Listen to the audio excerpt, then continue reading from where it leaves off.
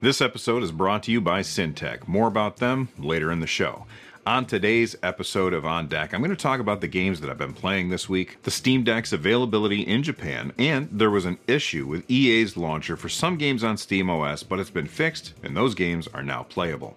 Valve also recently released a patch for Steam Input that offers more features such as mode shifts and better controller support, and I've got some deals on deck to share with you as well. So if that sounds good, let's get started. Okay, so this week I have to admit, I've been playing Division 2 on the Steam Deck, but most of my gaming time this week has been on my Xbox and my PlayStation.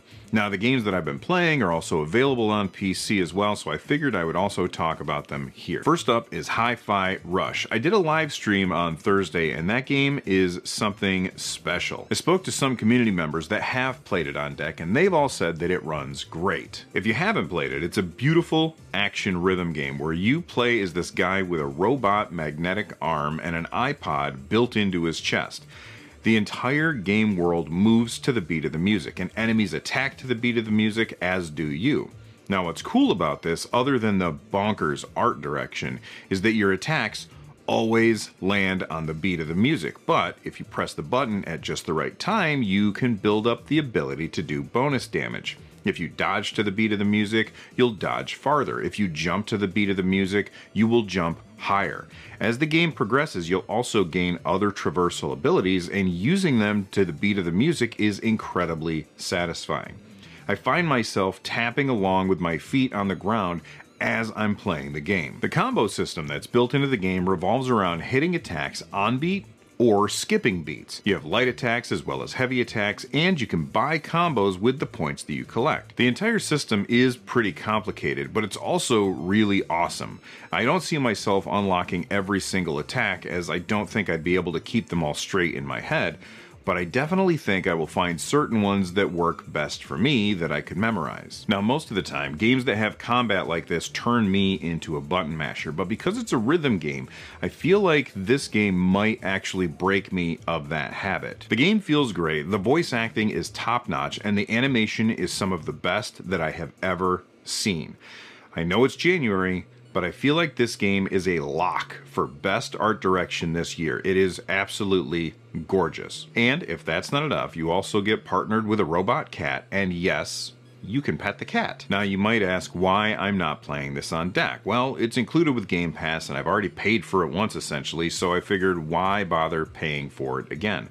But Microsoft, come on, get Game Pass on the Steam Deck already. I guarantee you would have a ton of people sign up for Game Pass right away. The other game that I've been playing is Dead Space. I'm super early on, and I'm playing it on the PS5. I really wanted to play this on deck, but I saw an article over at The Verge that said that the game kind of runs like garbage on the Steam Deck, so I decided to pick it up on the PS5. Hey everybody, I was in the middle of editing this episode, and it turns out that Pierre Lou was able to update Proton in order to get Dead Space working better on the Steam Deck. This is supposed to fix a map issue that was happening, as well as performance issues where the game's usage of variable rate shading was being completely ignored. The update will be automatically queued within a few hours, so by the time you see this, it's probably already been fixed and you don't have to do anything at all. I do have to say that this makes me consider whether or not I'd like to return the game that I bought on PlayStation so that I can rebuy it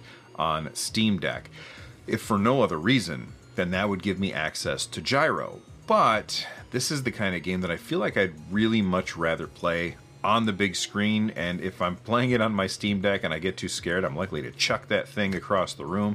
So I think I'm going to play it safe and just stick with the PlayStation version. But it's awesome that the game is now working on the Steam Deck much better than it was when I started making this episode. All right, back to a younger and less informed Bill.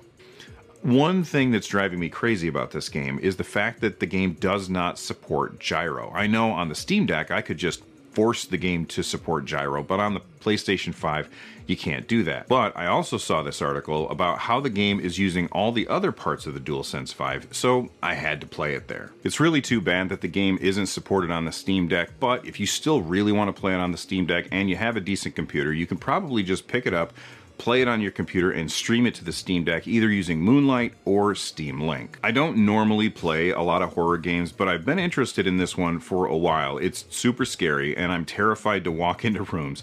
It's going to take me ages to actually finish this game, but that's okay. I will say the graphics are great, and I absolutely love how the UI of the game is not on top of the game world, but part of the game world. I know, it's Dead Space. You guys have all played this game and the sequels and everything like that. I never played Dead Space, so it's all new to me. I'm sure that I'll have more to say about this game later on, but for now, I have to say the EA did a really good job. Speaking of EA, a whole bunch of EA games just got verified as playable. Verified as playable? Just got marked as playable on the Steam Deck. The issue with most of these games was EA's launcher, which had issues with Proton, but Proton Experimental works just fine. This was posted over at Gaming on Linux. So essentially, Valve went through and set all of these games to automatically launch with Proton Experimental. That way you don't have to do it yourself. By the way, you didn't have to wait for Valve to do this. You could have done it all on your own. If you launch a game on SteamOS and it doesn't work, don't give up. There could be other versions of Proton that will launch the game just fine, and it's super easy to do that. Just go to the gear menu, go to properties, then compatibility, and change the version of Proton that you're using. If you can't get it to work, try out GE Proton. I've got a video about how to use GE Proton linked in the description. By the way, this episode is brought to you by Syntec. Syntec is dedicated to electronic accessories with extraordinary design, high performance, and quality since 2017. They reached out and asked me to tell you about their new Steam Deck dock. The Syntec 6-in-1 Steam Deck dock has 3 USB 3.0 ports, HDMI 2.0, and USB-C power pass-through, and it has gigabit Ethernet. It's really small and is shaped like a hockey puck. They also have right-angle USB-C adapters, which actually come in a 2-pack. They have silicone cover for the Steam Deck, thumbstick caps, and a hard shell travel case that looks like luggage. So, if you're looking for Steam Deck accessories or accessories for your other electronics, make sure to check out Syntec using the link in the description. Support the channel by supporting the sponsors of this channel, and a big thank you to Syntec for sponsoring this episode. If you're an athlete, you know the greatest motivator of all is the fear of letting your teammates down. After all, a team is only as good as its weakest link. So you owe it to those wearing the same jersey as you to be your best every time you step on the field. That's why there's no vape in Team. When you vape, you can expose your lungs to toxic chemicals that can damage your lungs. If you're a step behind, the team's a step behind. Brought to you by The Real Cost and the FDA. For those of you that use EmuDeck, this popped up on their Discord recently. Apparently GitHub broke the updaters for a bunch of apps, including EmuDeck. Essentially, if you opened it, the app would get stuck in a loop. But it's already fixed, so all you'll have to do is re-download it if you're running into this issue. And don't worry, all of your configurations and ROMs will still be there if you have to reinstall. So if you're running into issues with EmuDeck, that should get you up and running again. I mean, it might be fixed by the time you see this, but as of this recording, it's broken. If you don't know what EmuDeck is, it's essentially a script that downloads all of the relevant emulators for you and configures them to work on the Steam Deck. Then it uses Steam ROM Manager in order to take care of all the front-end stuff. It's really awesome. I've used both EmuDeck and RetroDeck, and they do things slightly different, but I think they both do a really good job. If you want to know how to set up EmuDeck, I've got a video linked in the description. Also, speaking of emulation, I made a video about how I turned my arcade cabinet into a Steam Deck. Let's talk about availability of the Steam Deck. Valve recently partnered with Komodo to bring Steam Deck to Japan as well as other countries in the region, and it looks like they've sold out of the 64GB version. This comes to us from a translation from The Fox. For those of you that don't know, The Fox has been on this show before. He has a YouTube channel all about handheld PC gaming, so make sure that you check out his channel. There's a link in the description. Anyway, the translation reads, beginning today, customers are being offered immediate availability for all 3 Steam Deck models in all 4 regions with one exception.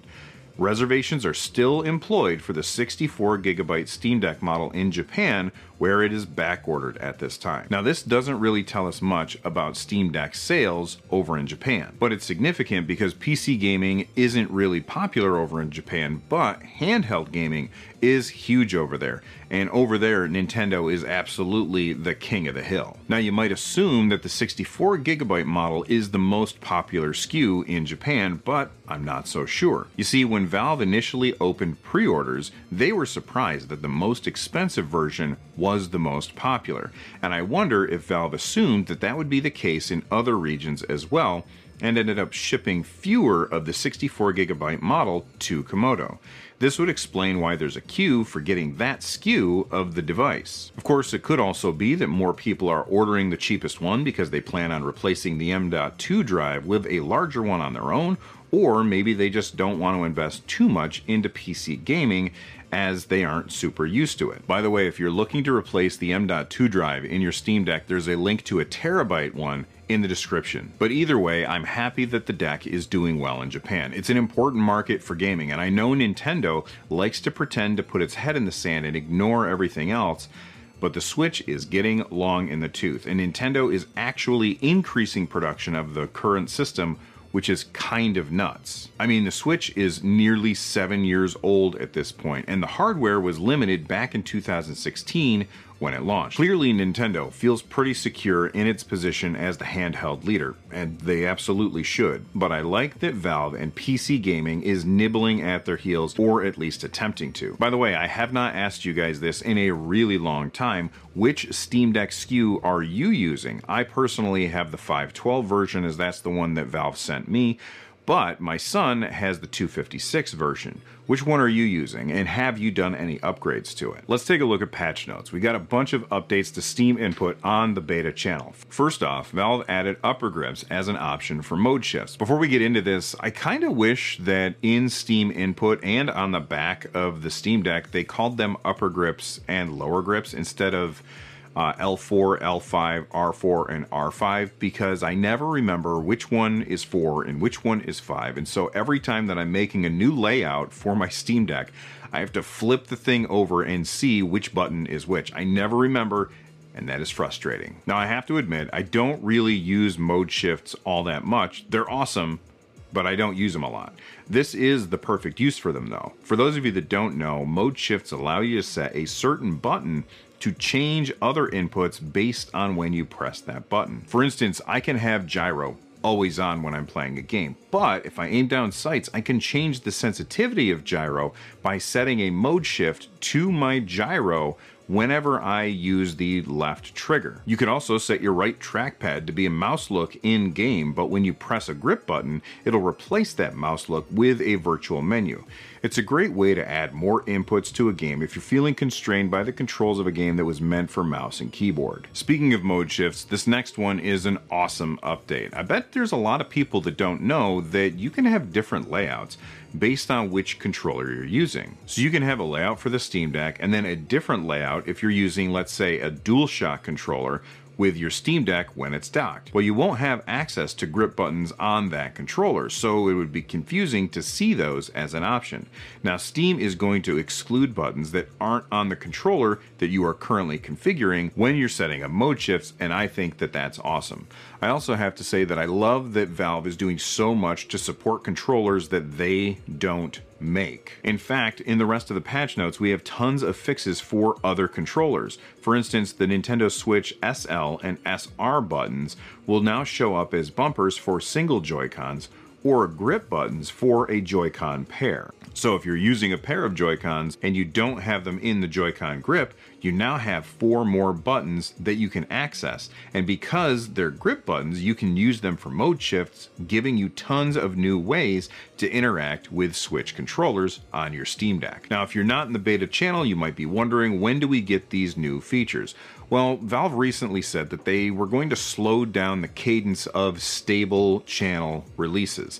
And the last one that we got was on December 28th. And as I'm sitting here recording this, that's about a month ago, so I'm betting that we'll probably see an update sometime soon to the stable channel. All right, let's move on to deals on deck. We've got another Humble Bundle, and this time it's a bunch of survival games. I had quite a few of you mention to me that Chernobyl Light is a great game that's on sale 50% off on Steam right now, but that's still more expensive than picking up this bundle.